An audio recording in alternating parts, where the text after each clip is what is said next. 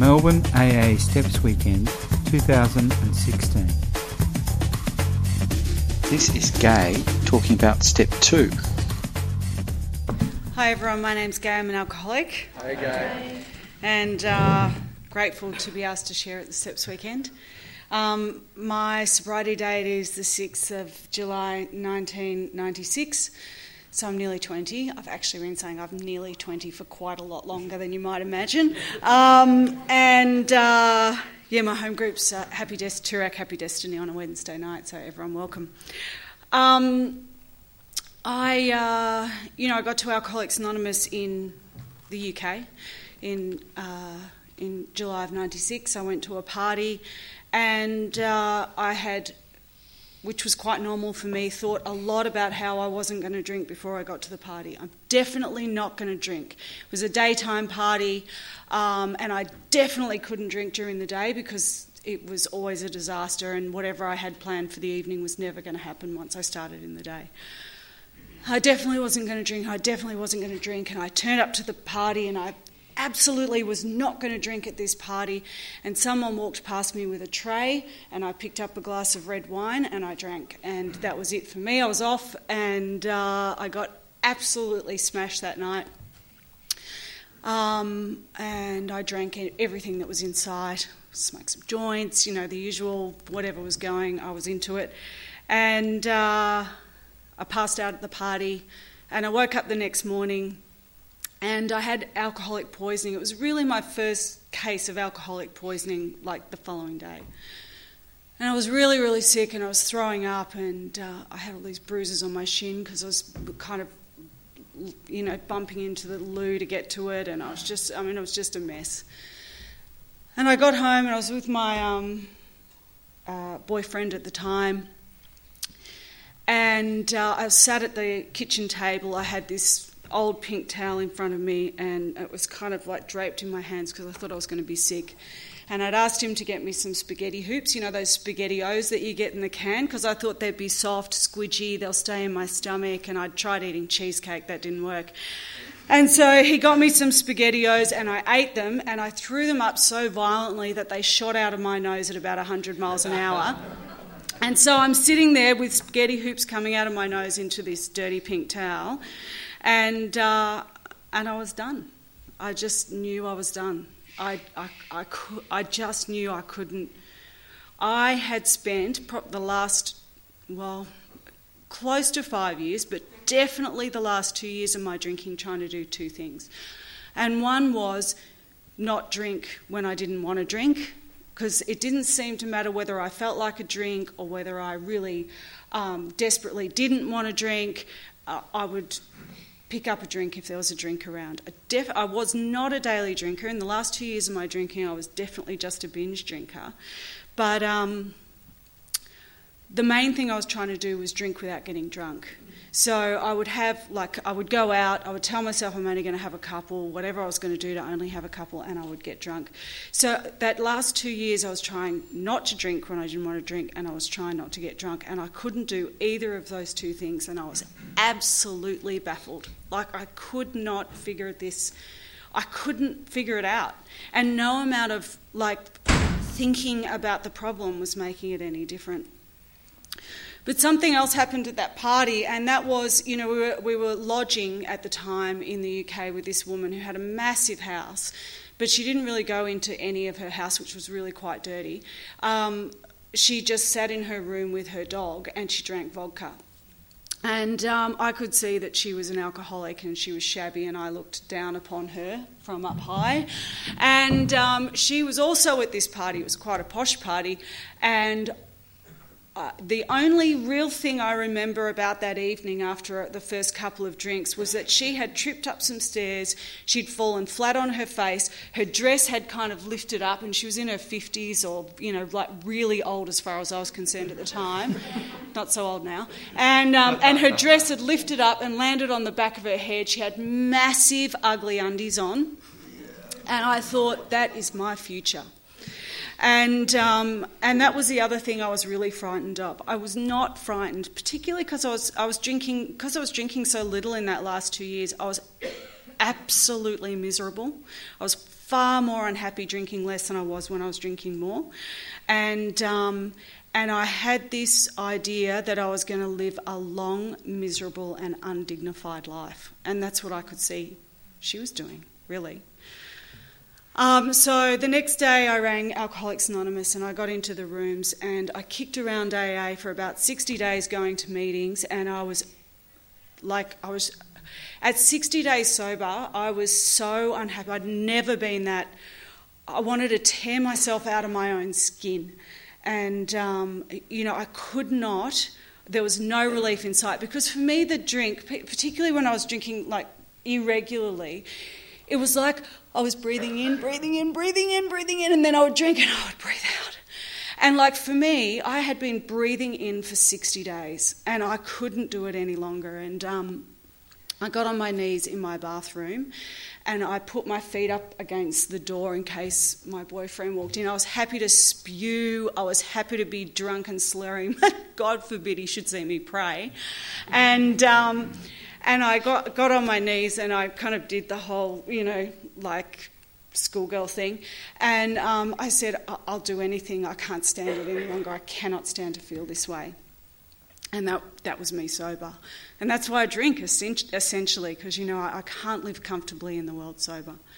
So I got to a meeting I hadn't ever been to before by a weird set of circumstances that night. And there was a woman who was speaking. She was Scottish. I couldn't understand anything she said. And she talked about there is a solution in Alcoholics Anonymous. And I felt like I'd never heard this before, ever. And I went up to her friend after the meeting because she was, apart from the fact that I couldn't understand the Glaswegian, she was also attractive and I felt I needed an attractive sponsor. And I went up to this woman and I said to her, I want to talk, I need a sponsor. And she said, oh, no, I'm just going through the steps at the moment with her. You need to ask her. So I thought that'd be right. And I went up to this Scottish woman and I said to her, I need help. Will you sponsor me? And she said, are you willing to go to any length? And I said, yes. And then she said something, I can't remember what it was, and I thought, I'm not doing that. She said to me, okay, you can come to my house, bring your big book. I'll see you on Tuesday at this time. I was like, oh, Jesus. And in the meantime, you need to get, you can come to my home group and, you need to put your hand out to a newcomer at every meeting you go to. There's someone with less than 60 days who needs to know that you can get to 60 days, and you need to call me and you need to get numbers from newcomers and call them. I was exhausted at the list of things I had to do. Mind you, I didn't have a job. So I went home that night. I had never actually driven in England until the night I drove to her place. I'd only been living there for 4 months. I'd gone there to get away from the people who made me drink. And I got in the car and I drove 45 minutes to her house in the dark in a country I'd never driven in before. And I got there with my book and I had no idea what was going to happen, nothing. And we sat there and we opened the big book at the preface. She goes, okay, we're starting at the beginning, and we opened at the preface, and I thought, how is this going to help alcoholism? And I figured that she probably didn't understand what was wrong with me. But I was really baffled, and I was still kind of, I'd had that ego deflation at depth that had got me to my knees. And while I find those times of ego deflation tend not to last unless I take action while I'm in them, there was enough there. I was desperate enough. And she started to explain to me the fellowship. And I got a sense of, I need Alcoholics, that Alcoholics Anonymous is big. And I started to understand that I need Alcoholics Anonymous more than Alcoholics Anonymous needs me. And that the circle, when we hold hands at the end of the meeting, will close whether I'm in it or not. And that was important for me because I started to get the sense that I wasn't doing you a massive favour by attending, which was my attitude prior to the point where I got on my knees. You know, clearly you needed to be enlightened. I'd read a lot of inspirational books. I really understood my parents' responsibility in the fact that I was a total alcoholic and they didn't treat me properly, and, I was very, very helpful. And so I started to understand that, and she then went on over the next couple of weeks to give me the most important information that I will ever receive, I think, and certainly that I've ever received in my life to this date, and that is the nature of my illness. And, we went through the doctor's opinion and I identified, the doctor's opinion explained to me why when I didn't want to get drunk, I got drunk. And why those very few times, at the start of We Agnostics in Step 2, it talks about, if you have little control over once you start to drink. And that explained to me why I had little control, because I hung on to the days where there was a bit of control, where, those distant memories of the past, which, and some that weren't so distant, where I had hung on for dear life and got home with only a few drinks, where I'd got home not absolutely smashed, which I thought made me not an alcoholic. And so, I understood the physical nature when as we went through the doctor's opinion and Bill's story. And I also understood that alcoholism, that she said to me, if you were a diabetic and you were trying to control your insulin levels with the power of your mind, that's about how successful you will be in trying to control how much you start to drink once you take a drink, because it's, you're physically different from normal people. And that to me blew me away, and it really pissed me off, because I had been trying so hard to control my drinking. Had I known I was going to fail every time, I might as well have just had a good time and got really fucking blind, because that's what I would have done had I known this information. So I was furious. I felt like the last 5 years of my drinking had been a misery for no reason. That was pretty evident to me. I didn't really have any arguments for that, but it was an ego deflation. And but then she got to the really scary stuff, which brings me kind of into Step 2, and that is that there's no amount of self-knowledge that is going to help me.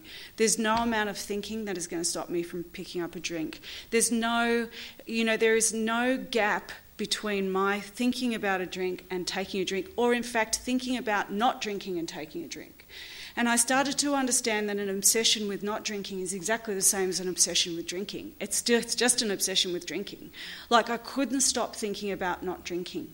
So, I had this obsession of the mind, this obsession with alcohol that will lead me to pick up a drink. It'll lead me to walk into a party where I'm not going to drink and my arm will reach out almost independently of what's going on in my brain. Those strange mental blank spots that are described so beautifully in More About Alcoholism. And actually there is a solution. And, the other thing she talked to me about was that line in, that she helped me understand, was the line in More About Alcoholism that the great obsession of every abnormal drinker is to control and enjoy his drinking. And I could control my drinking, and there were times where I could enjoy my drinking, but I could never do those two things together. I could never control and enjoy my drinking, because if I was enjoying my drinking, I was like off the edge.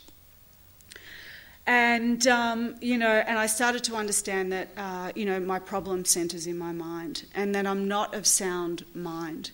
And I really understood this. I was really lucky. I didn't realise quite how lucky I was at that time, but Joe and Charlie had come to Bristol in 1997, and our group got a busload of people, and we all went to Bristol, and we went to a Joe and Charlie Big Book study. And I really started to understand, if you don't have the app on your phone, I recommend you get the app. But Joe and Charlie are fantastic at explaining this book, our text. And, and I went to this big book study and I got a deeper understanding of, probably like many people here, I got a deeper understanding of, this problem that centres in my mind, this strange mental blank spot that will, every now and again I hear people say things like, oh, I really haven't got to any meetings lately, but I don't feel like a drink. Like, when did I need to feel like a drink to drink? You know what I mean? Like, I didn't need to feel like a drink to drink. I would just drink. I would have that thought and I was off. And so, I got to this place of needing to come to believe. And, if the problem centres in my mind, then I'm not going to be able to fix it with my mind. And by this stage I knew that, but I didn't have... I didn't have any belief in a power greater than myself, really. I mean, I'd had that experience that had got me to the meeting. But, what I did believe was that she had an answer for me, this sponsor of mine. And she talked about the difference between belief and faith. And she said, and Joe and Charlie talk about this as well, if I tell you my mechanic's really good and you go, oh, okay, no worries, well, my car's broken down, I'll take it to your mechanic. And you go there on belief. And then you get your car fixed and your car's all great, and the next time you go to that mechanic, you're in a position of faith. I actually know that he's going to fix my car well. I believed you the first time, but now I know. And that's where I started off with her. I believed her. And I believed that a power greater than myself, which kind of manifested in her at that time, could restore me to sanity. And the book tells me that that's all that I need. I just need that. I just need to be willing to believe. And I was willing to believe. And what I love about the chapter We Agnostics was all the arguments I had against believing and against religion. It shut the door on them all. It just shut the door on them all. And it was also the first time I realised that the book was talking to me. Like, she said, we got to the bit where it says, do I now believe, or am I even willing to believe, that a power greater than myself can restore me to sanity? And then she looked at me and waited for my answer. And I was like, oh, I knew the book. I knew we were reading a text. I knew I was learning. But I hadn't really. I didn't get that I was like right in it until that moment. And I said, I'm willing to believe. And in fact, I did believe. And as I said, I believed that she was the manifestation of a power greater than myself, because she had a solution. She had solved her problem. She had solved her drink problem. And from there I had the much needed power of, a spiritual awakening comes as a result of 12 steps. At step 2, the issue was I willing to believe? And like step 3, was I willing to take action? And at step 2, I was willing to believe. I felt like We Agnostics shut all those doors on me. I knew that I had lived for 60 days sober in Alcoholics Anonymous, and for 2 years of very little drinking. And I knew that life was utterly miserable for me. It talks about we were making heavy going of life, that a mere code of morals or a philosophy of life were not going to help us. And that explained to me why I knew I wanted to be better, but there was no self-help book that was going to help me, because lack of power was my dilemma. It always was my dilemma. I didn't understand it was my dilemma, but that was my dilemma. And what happened was I was presented with a solution. I was presented with a problem. For everyone who was here last night, when we understand the absolute utter hopelessness of Alcoholics Anonymous, of alcoholics, not that'd be troublesome, but the utter hopelessness of alcoholism, then I'm kind of presented with this solution of step 2. What else was I to do but to pick up the kit of spiritual tools that was laid at my feet? And and I wanted to. I wanted to do my 4th step. I wanted to do it. I wasn't too keen on making friends with people in here, but I wanted to do the program. And what happened was I got to do the program, and I got to experience fellowship as well, and and experience that beautiful relationship that comes through that sponsorship relationship and then filters out to every other area of my life. You know, it was by revealing myself to her that I was able to reveal myself to you. It was by revealing myself to her in that process and to God that I was able to come to believe that a power greater than myself, not, you know, like it talks about could. I've come to believe, and I haven't even come to believe, I know that God has restored me to sanity. For the last 19 and whatever years, nearly 20 years, I have not even, the problem has been removed for me. And the promise I really wanted and the promise I got was the promise in step 10, was that we'd be in a place of neutrality, that we would be neither cocky nor afraid, and that the problem would be removed. And that happened. I haven't thought about not drinking since I became willing to believe and became willing to take the necessary steps. And to not think about drinking or not drinking is the greatest gift. It's just, you know, it gives me that sufficient relief to live in the world with you, to pay attention to you, to see the beautiful gifts that God's given me in this life and given all of us, and to have a really meaningful, happy and useful life of practicing the fifth tradition, my primary purpose to help other alcoholics, and doing that through the 12th step. So, you know, I'm really grateful. I'm really grateful for this fifth tradition and 12th step that the committee has put on for you guys and for me this weekend. And I'm really happy to be here. Thank you for listening.